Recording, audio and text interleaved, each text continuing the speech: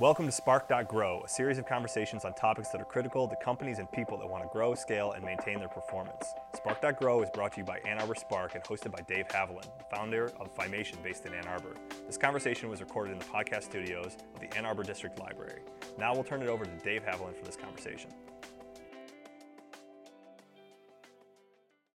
Hi, and welcome to another edition of the SPARK.grow podcast. Today we're going to be talking to Rishi Narayan of Underground Printing. Welcome, Rishi. Hi, Dave. Thanks for having me. Sorry I'm running a little late. Tell me it was Ann Arbor traffic. I would never speak bad about the traffic in Ann Arbor. Nice. You know that. Nice. So let's start out by just kind of talking about the arc of your story so far. Yeah, absolutely. So I've been an Ann Arbor resident since 1999. I came here for college. I'm from the Lansing area, Okemos. My dad was a professor at State. He was a chemical engineer, so I came here to be a chemical engineer.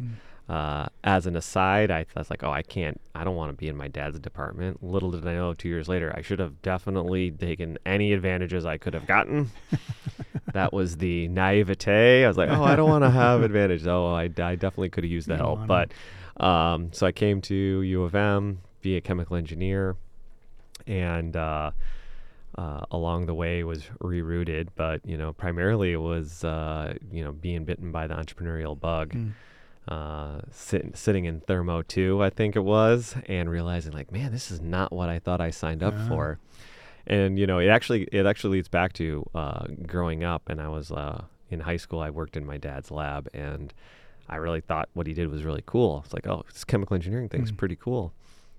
I got to college, and it was not the exact same thing. And I realized later on that my dad is an entrepreneur. He had licensed his technologies and things he built or developed back to companies.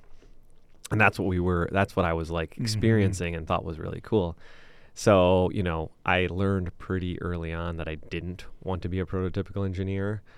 But at that time, not that it was eons ago, but it was 20 plus years ago. I like to say I was pre-Shark Tank, pre-Facebook, pre the Social Network movie, pre all the iterations of Jobs and Gates and Woz and all those movies that really brought entrepreneurship into the social pop culture world, right? Which really kind of led it to be accepted.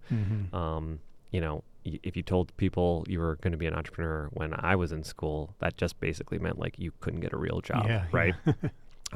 Not that that's not exactly dissimilar now, but it's definitely what it meant then. But I knew that that's what I wanted to do, and through some chance encounters, with some prior companies and a tow truck driver who gave me a ride after my Ford Probe GT Turbo broke down. We stumbled onto T-shirts. Figured this is something that we could do. Custom T-shirts, and we were born from there. Yeah. So that was 2001. I was a sophomore living in West Quad, and not like stone's throw from where we're at right now. Were you consciously looking for an idea at that point? Like, were you self-aware enough to know I'm an entrepreneur now and I want to do this? Yeah. So the story ended up going that it wasn't like that clear. What happened was my partner Ryan Gregg, who is still my partner and co-founder today. Wow. We both are from Okemos. We both came to Michigan. We were both engineers. Ryan's pretty handy, and he built a loft for his dorm room.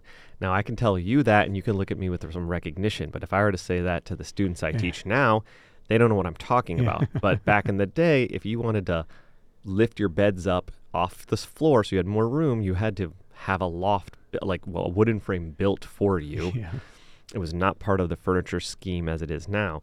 And Ryan and his roommate, we didn't live in the same dorms, Ryan and his roommate built a loft, and then they got asked to build another and another. And, he came to me, he's like, hey, I think we're going to do this loft thing. You want to sell with us? And I was like, yeah, sure. Sounds fun. So that's what we did. We ran around during, move-in week, and we sold lofts, and then we did it another year, sophomore year, and we loved it. That's where I was really bitten by the bug. But for, two budding entrepreneurs, the loft game is tough because it's a 1 week a year, Yeah. Business. And if you really were like passionate about doing it more, you had to find something else. Mm-hmm. So at that point, we consciously were looking for something else to do. We didn't exactly know. That was pre-apps and Google. I mean, truly pre-Google, pre-Facebook. Yeah. And so, if you're a college entrepreneur at that time, you had to sell something. You're either selling a service or you're selling a product. And that's how we stumbled into custom apparel. So tell us about the business you're at now. So business, Underground Printing, we're a national custom apparel and promotional products company. Our niche, what makes us unique, is we have physical locations throughout the country, started here in Ann Arbor. We have 3 store locations in Ann Arbor, and our headquarters, we actually just recently moved to Ypsi Township, right across from Eagle Crest, but still, Washtenaw County area.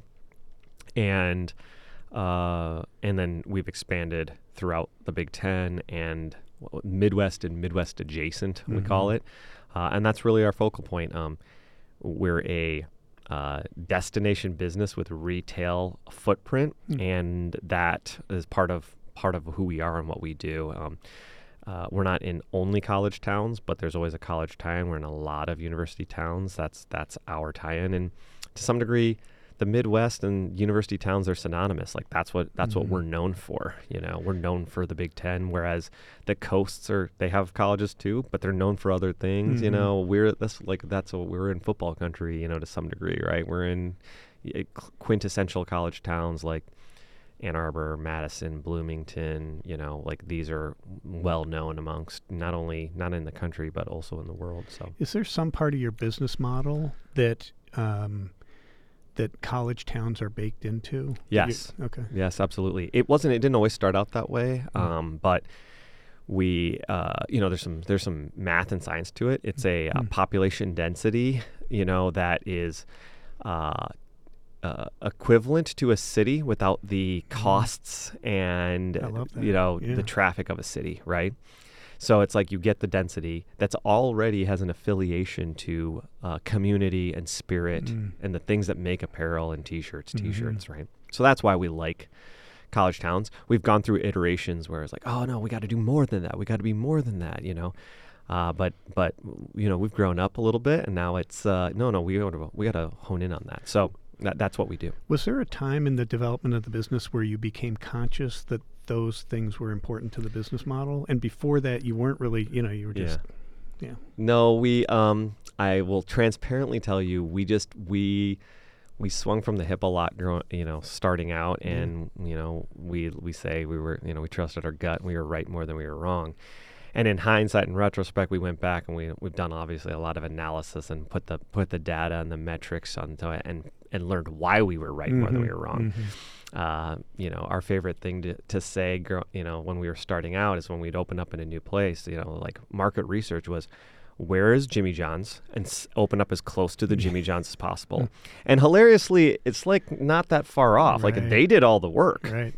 We just followed them, right? Yep. So then Jimmy John's expanded into like strip mall, all over the place. But at that time, Jimmy John's was like very much a quintessential college kind of fast service type of sub thing that was open super late. So, again, there wasn't the science behind it. I'm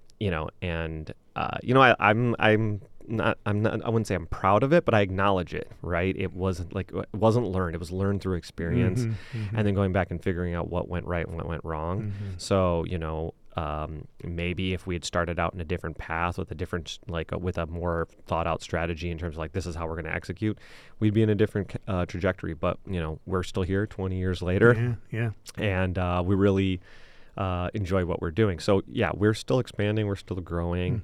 That's our niche. And, through that, we've developed retail and we've learned that in these towns, like this is how people associate us with apparel. It's not just the custom for your groups and businesses and organizations and events, but also being able to come in and have an experience with us one-off, buying a Michigan shirt or Michigan State shirt or whatever it might be, having an experience with us, developing that relationship. We say our passion, our purpose is building great relationships. So however we can do that, it'll eventually hopefully lead to that custom bulk order. Did you have that building great relationships saying at the start of the business?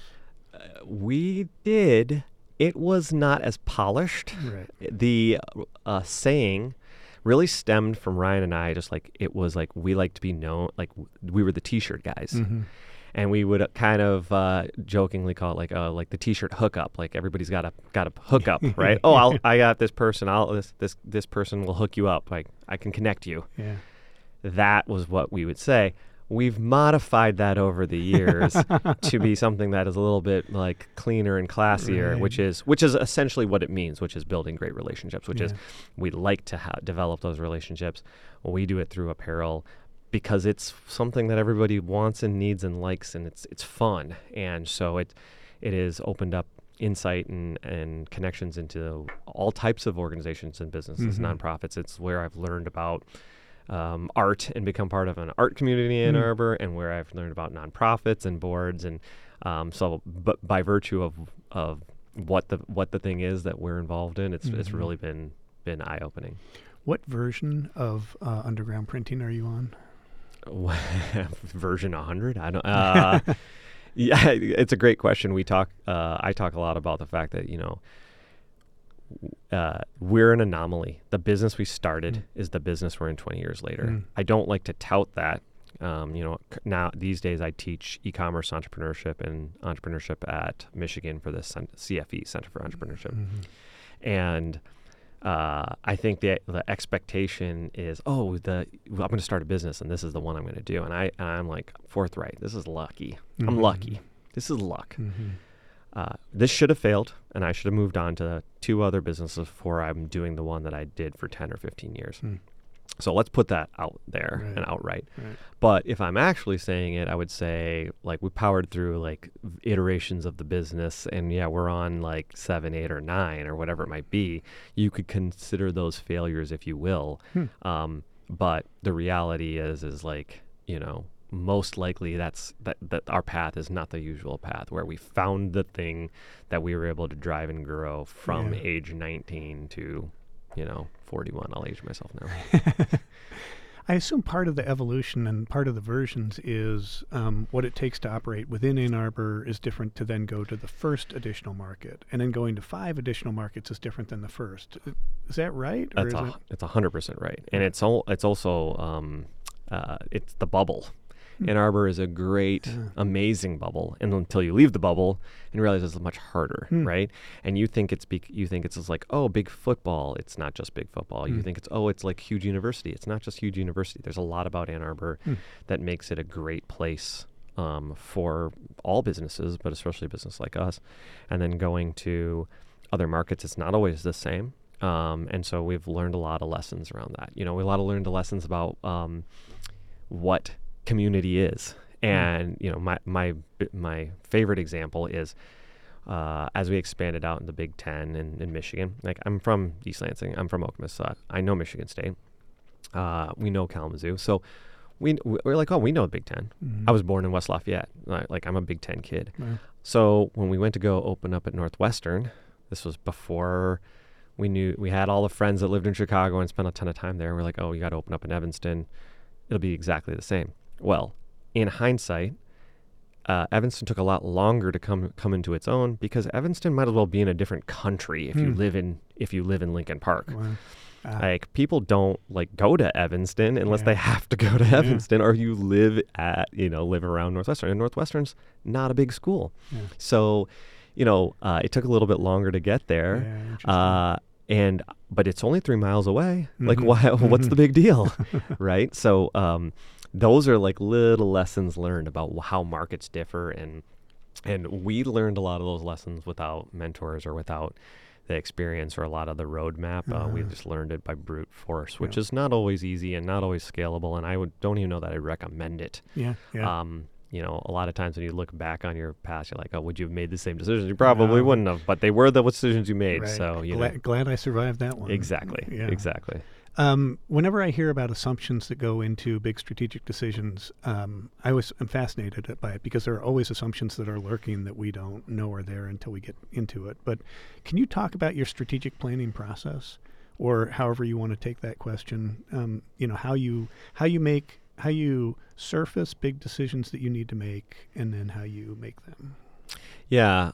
So when we started, we didn't have a strategic planning process. Mm-hmm. Like, I don't think that existed. It was, let's sell something. Let's make something. Let's sell something. Let's do it again and do it again. Yeah. And let's open up another store. Yeah. Yeah. Well, college campuses work. Let's do that. Right. That was the strategy then. And inherently it worked. And again, I think in hindsight, this is where we got lucky. But now I know why. Why I think I'll still put a asterisk. Think it works for us. But in terms of the strategy, like, that's something we've only like really been quantifying, qualifying over the last 5 to 7 years. Maybe 5 to 6 years. Right before pre-pandemic, we started making changes, started thinking through that, and have been working on it since. So this idea, really for us has stemmed from exploring frameworks. Really glomming on to any information we could get on like how companies go, to steal from Jim Collins, from good to great. And obviously Jim Collins is one of the gurus of that, but there are others, and we've tried a bunch, and some things stuck, and then we gave up on it, and then another thing stuck, and then we gave up on it.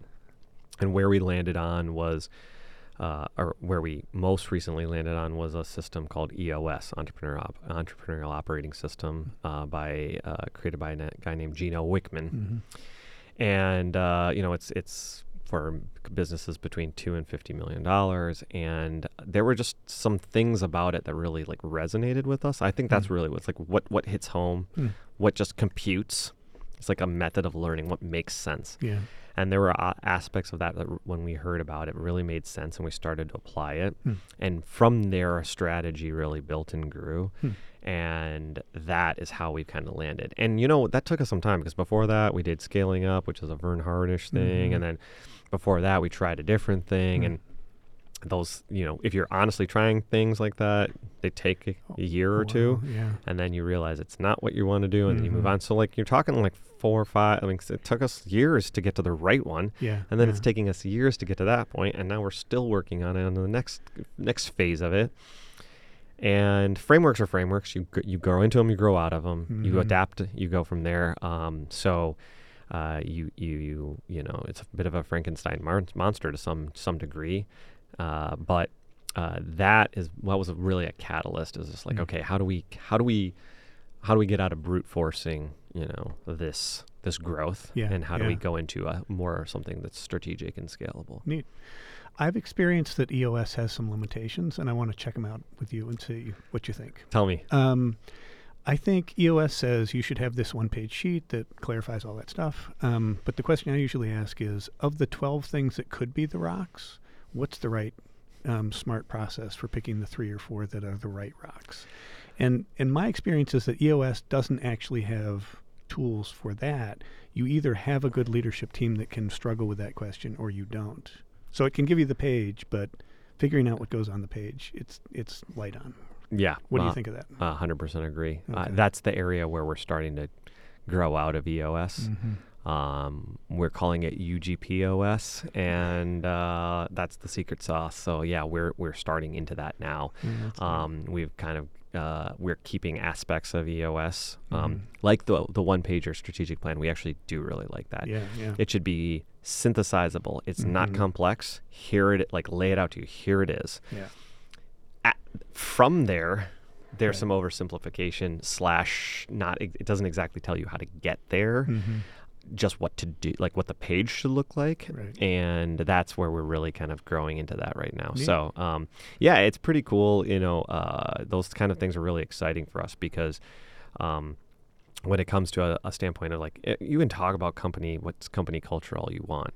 But can you developing that is the company culture, and that's really hard to do, and it changes like every 2 or 3 years. Right. And so like if you're good at it, or you think you have it, You don't have it 3 years later. And then there's a global pandemic, and then major banks fail. And where are you at now? So like, I mean, it's very humbling, Yes. because you never, it's not organic chemistry or math where the laws and the principles don't change. Yeah. Of the basics and the bedrock. The bedrock is moving, the building blocks are moving. And just when you think you got something figured out, then it's like, oh, look at this revolutionary new thing. Look at ChatGPT. Look at, whatever it might be, right? And it's like, how is this going to change everything that I know in a year? So what was the pandemic journey for you like? It was difficult. It was actually, I've been reflecting on it, not to date when this podcast is going on, but we just came off of the Silicon Valley Bank ordeal that happened last weekend. Seems like a lifetime ago at this juncture. And the pandemic, what tech startups felt was like what a lot of the Main Street businesses felt during the pandemic. Where it was like, oh wow, overnight we're gonna not have the the things we were banking on. Yeah. How are we gonna proceed? Yeah. And so I was reliving that to some degree. I hadn't made that connection, but that's very interesting. So I was reliving it through family and friends, and emails and tweets and stories and articles that were very similar to what we were experiencing 3 years ago, but then it was us that was really dealing with it. So it was definitely, obviously it was, personally, emotionally tough, for all of us at home, kids, work, the whole thing was tough. And as we, even as we distance ourselves, like this last weekend was super, from a level set of like, hey, like things like this happen. And your ability to roll with the punches is your ability to succeed, right? Like it's all the grind. It's never easy, and you got to embrace it. Did you have to morph your business model or your operations for the pandemic? There were things we morphed, and then I wish we'd morphed back, And there were things that we recommitted ourselves to, which was our commitment to expanding through locations and communities, and not to just to be a strict e-commerce company. That's just core to who we are. It's not even to say like we're the t-shirt company with the most locations or the coolest location, whatever. It's just like that's just like core to what we did. It was like from day one. You can walk down South University in Ann Arbor, and you can walk by store number 1. Which if you walk by it today, you won't recognize it because it is an ATM vestibule with 2 ATMs in it. That was our first location. Wow. And our current location is just a door down from it and much nicer. Yeah. But that was it. That was day one. I was in my early 20s. That was we just thought stores were cool. It was always around that. It wasn't a growth channel, customer acquisition strategy. It was just who we were. So the pandemic changed that, obviously, right? It turned stores into something you couldn't do. And then it's like, oh, well, we'll be this other company. And I think it just showed us that like, no, this is actually who we are, right? So that does not to mean we don't do business online and we don't have to have strong e-commerce. Like it's all together. I jokingly, because I teach e-commerce entrepreneurship, I think I want to change the title of it to commerce entrepreneurship, because there's no such name a company that's not an e-commerce company at this juncture. Even companies that weren't grocery stores, whatever, everybody's selling online now. It's like there's no difference between that. So I don't believe in strictly e-commerce. It's just another channel these days. What's your leadership team like? We follow a lot of the processes still of EOS. So we have a 4-person executive team, and then we have a leadership team of managers around that, and that's our obviously exec teams in the leadership team, and that's our kind of management team, and and we're constantly learning and iterating and applying new tools, and it's fun. It's the process for sure. Trust the process, as they say. Nice. How much work do you do on the dynamics of the leadership team itself distinct from the actual work that you have to do on strategy and management and all that? We're doing a lot more work on it these days. I don't think that was always a focal point. When your team's smaller and you're all together, it's a lot easier to kind of just that just kind of happens. And then as your team gets bigger, as your company gets bigger, you have to really put it into the forefront. So it's not easy. It's not like I know it inside and out, and it's my my forte. I'm learning it just like everybody's learning. But it is definitely more of a focal point than it ever has been. Yeah. It's part of that, strategic plan, that one pager, and we're mindful of it, and trying to continue to grow it and spending time on it, which is not easy because it's the work on the business, not in the business, and it's hard to separate the two. Yeah. Especially for entrepreneurs who are maybe most comfortable in the messy startup phase. We're comfortable. I tend to be more comfortable in the bootstrap grind, in it phase, not the on it, patient, slow to go fast phase. Was work for me. It's easier to problem solve than to not problem solve, which is funny, right? It's way easier to just jump in and problem solve, and for me, versus not step back and let it sit, because you don't survive that way when you start up. So part of what you've been learning is when to use the different modes of leadership. 100%. Yeah.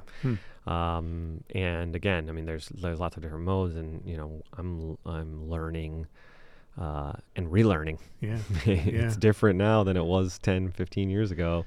And so it's definitely it's a focal point now more than it ever has been before. And it, it's a big driver for, I think it'll be our success, and that will be our success as we grow. Do you have any things that you've learned about how to get the best out of people? Any things I've learned about how to get the best out of people? I'm a subscriber to servant leadership. I think that a lot of companies that started in Ann Arbor, I think I consider myself like a disciple of Ari and Paul. It's like the disciples of Ari. That'd be a great band. And so, there was just growing up even, or there was a sense of pride. I don't read a ton of business books. I'll be completely transparent. I like social media. My attention span is nice. I like podcasts and social media.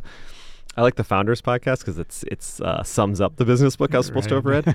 But my favorite one was Small Giants by Bo Burlingame. And of course, I was stumbled onto the fact that that's Zingerman's is right in there. Right. And that's when I became my fandom of Zingerman's, and so I think a lot of the principles that came from Ari and Paul and their ability to synthesize what made them them, we really tried to borrow from or make our own, right? And so servant leadership is definitely one of them, and some degree that's a difficult one because I like to get in there, but then also I get in there, right? Right. And so, if I would say getting the best out of people is I'm not even saying I know how to do this yet, but I'm saying that I think it's the ability to process servant leadership, but not be a crutch. How do you do both, right? How do you do by modeling, but then also not be the one that answers the question, right? That's my current that's currently something that I'm working on. So I have a question of what's the hardest part about being a leader? And I don't know if you just answered that or if there's a different dimension that's hard for you. I think it's I think that it is leadership is not management is not entrepreneurship, and leadership is not entrepreneurship. So they're all different. They're all different skill sets. And again, they all change every 2 or 3 years because people change and the world changes every 2 or 3 years. I think that people that are great managers and leaders in person are not necessarily great virtually. I think there are people that are great managers and leaders virtually that are not as good in person. That's a new dynamic from the last 3 years. The skill sets and how you how you organize your time and what you enjoy, they're different now. And that was not a thing that we took into account until 3 years ago. So tell me the world hasn't changed. It has changed. So for us to be like, okay, everything like what I did before will work I think it's a difficult statement to make. Yeah, yeah. And how's your relationship with conflict? It's a love-hate relationship. That's all right, we can insert the right there. It's part of, it's actually interesting you say that because, currently we spend a lot of time on Lencioni's triangle. And so, trust leads into conflict, right? So it's after trust, it's the next and most important thing. Sitting in your conflict is difficult, but it's so, all jokes aside, it is a love-hate relationship because that's not my favorite place to be in. I think historically growing up, I would just like avoid it, right? I'd prefer to just get the work done and avoid it. But of course, that's where comfort, for feedback and getting better lives, right? So all ideas on the table is like without conflict, all ideas are not on the table is the idea. So if you truly want all ideas on the table, then you have to live in conflict, and that is difficult. Is that something that you all as a leadership team are working on consciously at all? Yes. That's the triangle you're talking about is the 5 dysfunctions of a team. Correct. That's correct. Lencioni. So that's kind of one of the frameworks that you've brought into the team. Yeah. It's part of the EOS framework, kind of not part of the EOS framework. Yeah. No. So this is where you're starting to Frankenstein monsters, different principles together. And interestingly, with 5 dysfunctions of team, I read the book in a prior framework. We'd gone through the exercise in a prior lifetime. At this point, I might as well just say a prior lifetime. Yeah. And it didn't hit like it currently hits, which is interesting. So it's like like business, like everything, timing is very important. You have to be ready to hear what you need to hear, ready to learn what you need to learn. Yeah. So just being exposed to it isn't enough. Yeah. It doesn't automatically, sink in. So that's difficult because we definitely live in a world where it's like, 5-year plan is a thing, right? Yeah. It's like the thing that I really try to preach now is, if you're going to start a business, are you ready to be in it for 10 or 15 years? Because I don't know that that's what people want. A lot of students are like, oh, I'm going to exit in 5 years. But it's like, no, you're going to want to, if you don't want to grind it out for 10 or 15, 20 years, because the reality is like, you might need that time. Right. I don't think you can just be good at management and be good at leadership. It's learned and it's experiential, and it takes a lot of practice. So you're teaching at the university. What are the biggest gaps, or what's the biggest gap between where the students are and where reality is? I don't know, I wouldn't call them gaps. I don't think it's gaps per se. It's not like I talk to someone, I'm like, wow, that student has no idea what reality is about. So I wouldn't classify it as gap. What I would say that I spend time talking about a few different things. Number one is I spend my time talking about the side hustle, the side gig, just doing, and not the focal point on like being the next unicorn. And as a bright-eyed student who's like ready to take on the world, that may not be exactly what they want to hear, but that's the thing they're going to hear from me. Yeah. So I talk about that quite a bit, and three principles of a side hustle and things like that, and try to tie that back in. So when I talk about e-commerce entrepreneurship, I don't say it in the like, oh, this is the thing. I say e-commerce entrepreneurship is one of the best ways to explore a side hustle. Easily maintained, easy path to profitability, or at least known path to profitability, and something you don't have to explain. So these are things that are key components of a side hustle. So that's one. I like to tie in a lot to how to communicate in the real world.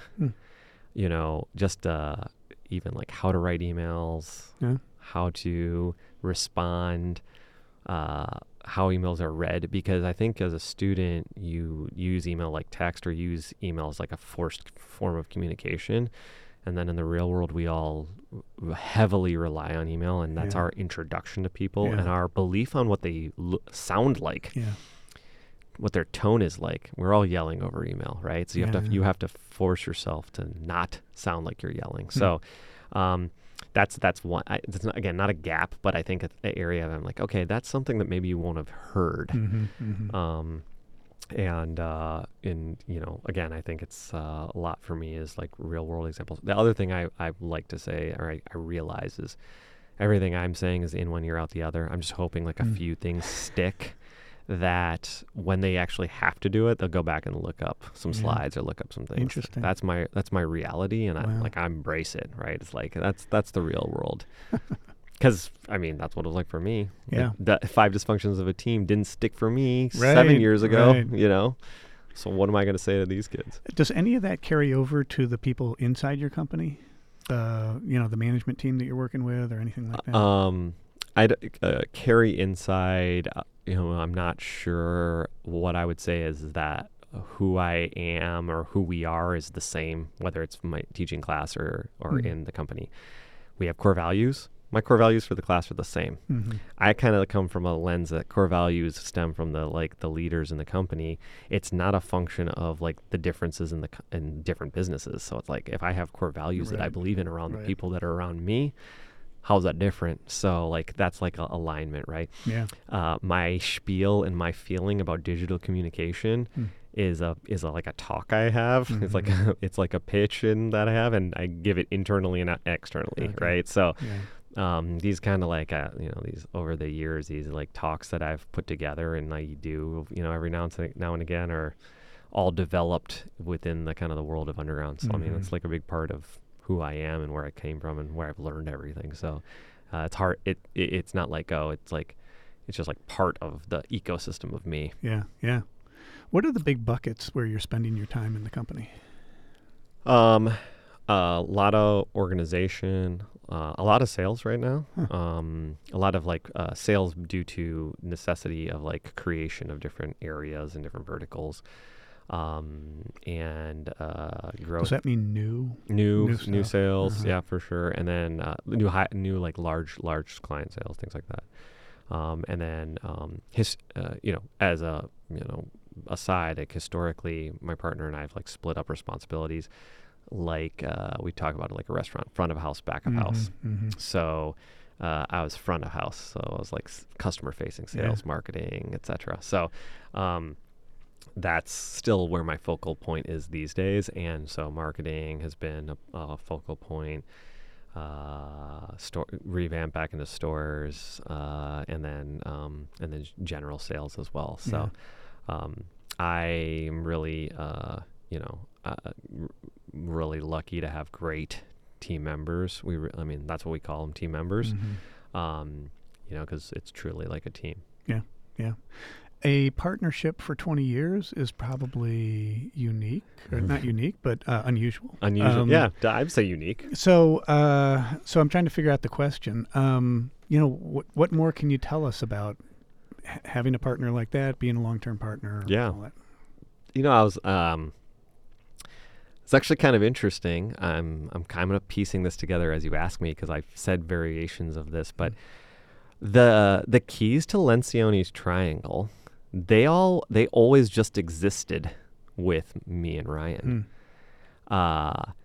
Because there's no like hang out all the time or like, always spend all your time together. And, it's like, life takes you in different paths, as you probably know, like how old your kids are and who they hang out with defines who you hang out with a lot of the time for a lot of your adulthood years, like there's a lot that comes from that. Right. But, if I were going to boil it down to me, like Ryan and I grew up together. And so like there is an inherent level of trust where, no matter what, whether we agree with like the conflict is there. So all ideas are on the table. And because we have trust, we're okay with the conflict, right? That leads to the commitment and the accountability. Like it's nice to have someone to hold you accountable, and then you lead into the results. So I say that now in front of you, but I've never said that before. But it's kind of interesting to say that in this way, which is I've talked about trust. Like at the end of the day, when people are like, oh, how do I find a co-founder? Like students talk to me about this all the time. It's like, oh, well, like, how'd you do it? How do you find a co-founder? I was like, well, I grew up with mine. Right. So like, oh, so it has to be a friend? I was like, actually, no. But that's luck. That's happenstance. Yeah. It's experience that developed into trust. And so it's like, how do you find a co-founder? Go be a part of things. Go be a part of clubs and entrepreneurship clubs or like-minded people, so you develop relationships and build trust. Because if you just do it off of skills, yin and yang, of like, oh, I'm going to find a technical co-founder. Oh, you can code? Let's be co-founders. Right. That's not actually the building blocks of long-term success. It's the trust piece. And so you have to be involved in things to develop trust. And yes, can you do it by like finding a founder on Craigslist? Sure, you can do that, but you can also win the lottery. You know, like that happens too. Someone wins the lottery in every state every time they do that, right? Yeah. Someone does it. Yeah. We don't bank our life on it. And the reason is because it's luck. Yeah. So those are the stories that you hear about. And it's easier to think that, look, I can just put an ad out there and find it, versus like, I'm going to have to meet 1,000 people and spend time with 100 people to find someone that I trust enough to get to this point and have experiences with them. That's way harder. I love that. Yeah. So the friendship thing, yes, it's there, but we all have friends that we love but don't trust. Yeah. Right? So like, that's okay. Yeah. Like it might be fun to hang out and you might have a great time and you know, be around them is awesome, but you might not trust them. So I think that's really important. It's the base level of Lencioni's triangle as well. Yeah. I would think that the stability and dynamism of your partnership really helped the business over a couple of decades as what a gyroscope that keeps it centered or something like that. Yeah, that's an interesting point. Yeah, I mean, I think consistency is super helpful. Like, you know, like that longevity is super helpful. Obviously, turnover and change can be helpful too, right? You know, there are always ups and downs and ins and outs, and you know, that's 100% there for sure. But you know, at the end of the day, we're not the same person. We're different people, like different things, different personalities. That's okay. That's good. That's okay. And there was a yin and yang. And you know, it's in early years, if people ask me, like, what, you know, like, why do you work? I'm like, oh, well, I like this and he likes that, or he's good at this and I'm good at that. And now I don't even talk about front of it. Like, I only say that when we talk about how do you divide up responsibilities. I don't even say that. It's like, oh, it's the trust factor. You know, that's the thing. So it's kind of funny over years how that's changed as like what's the dynamic, so to speak. There's lots more questions I'd love to ask, but I think in the interest of time, is there anything we didn't talk about that you are interested in, that you're working on, that just anything more that would be interesting to talk about that's inside of you? Yeah, No, I mean, I'm a little bit of an open book. Like whatever I'm thinking about or working on, it surfaces into whatever conversation we're talking about. You know, weird how it turns out like that. So it's not so much that it's like, oh, well, we didn't talk about this one thing. Right. I think one thing that's interesting is like as I've I've invested in companies and founded other companies, and like I'm an entrepreneur. I like entrepreneurship.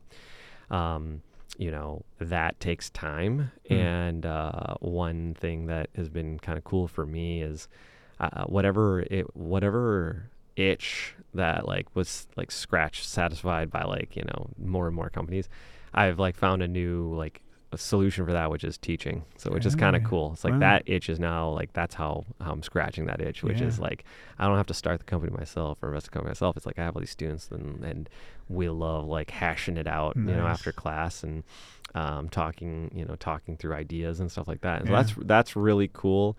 I didn't know that's not why I did it in the first place. It's not what I thought. But that has been a really cool byproduct. So that has kind of set a new tone and set a new place for me as like what entrepreneurship even is, you know. So that's kind of cool. So are you coming up with new ideas for new classes? No. Okay. Not currently. That's I don't have the time for that, unfortunately. And you know, I think in the world of entrepreneurship, I think the CFE and Zeller and the whole ecosystem does it really well, which is like it's exposure to a lot of people. Yeah. You don't want Yeah. one person teaching all your stuff. You need a lot of people. You need one person teaching every single thing you're learning, because it's experience. And so it's my experience oozes into everything I'm doing, everything I'm teaching, right? So, and again, I actually think I'm lecturing more than anything, Okay. you know? Yeah. That's, while technically my title, it's like how well I can just to talk about things that experiences that I've had and do they resonate? And like all things, it only resonates if you're ready for it to resonate, which is why I go back to the fact that like if it's not resonating with you now, that's fine. Right. Hopefully someday you'll go back and look back on it and think about it. Neat. And I have like a perfect this kind of like framework that I've developed that didn't resonate at the time and only resonated years later. And it was like all stemmed around my my high school tennis coach, who was also the O-line coach for the football team, and he was also the physics teacher. Wow. And so, I knew him really well. I always knew him as Mr. Powers, the tennis coach, but he was also this physics teacher, and he would always teach 3 ways to solve a physics problem. The way to get an A, the way to get a B, and the way to get a C. Yeah.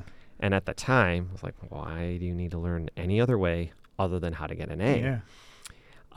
So the A was the slowest way. The C was like if you had no time left, and the B was like in between, and so we called it the fast B. And years later, I turned this into my kind of way to explain what other people would say is like failing fast or whatever, or like how to get there, or just a good is the opposite of done, or what, things like that. So I developed like a whole talk on it, and it was like years later, I was like, oh, this thing, I had to go back and look up the physics concept. I don't even understand the physics behind it anymore. But this way he thought about things and just clearly presented where you were going to end up and being okay with where you're going to end up. Right. All of a sudden was like super impactful for me. Wow. 20 plus years later. Yeah. And so you think about that, I was like, it did not hit me. I didn't come out of that being like, I get it. Yeah. And it was only years later that I figured it out. Oh my God. I love that.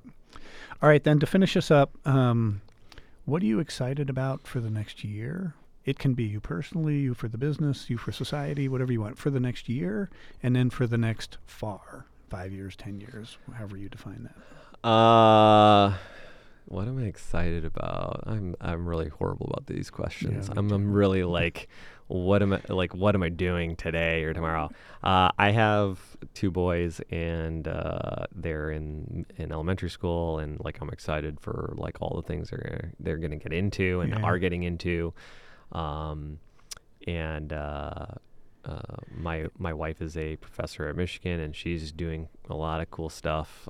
She's very much a rock star in the world of biological chemistry. Wow. So, that's fun. That's fun to be around, as a former science person myself. And so those things are cool. How much exchange is there between your personal family life and your work? In your skills or your lessons or anything like that? I mean, it's all intertwined. Okay. I think I've it's like I don't have like a space that's compartmentalized. It's like that's who I am is who I am. It's always been that way. And so it's it's how I grew up too. And so it's like work-life balance is work and life happening all at the same time for me. But so it's it's very much how it started, and a lot of my relationships came from T-shirts. So my wife and I met through T-shirts. There are 2, we like joke around. There's basically 2 UGP customer marriages. I'm one of them. So and we're still good friends with the other couple. So like there's a lot of history that comes with that, which is like we're really excited about, really proud of. So. It's not really a question of balance for me. It's just enjoyment. Life's short, so it's like it's like peace of mind. How do you get the most peace of mind as much as you can? Yeah.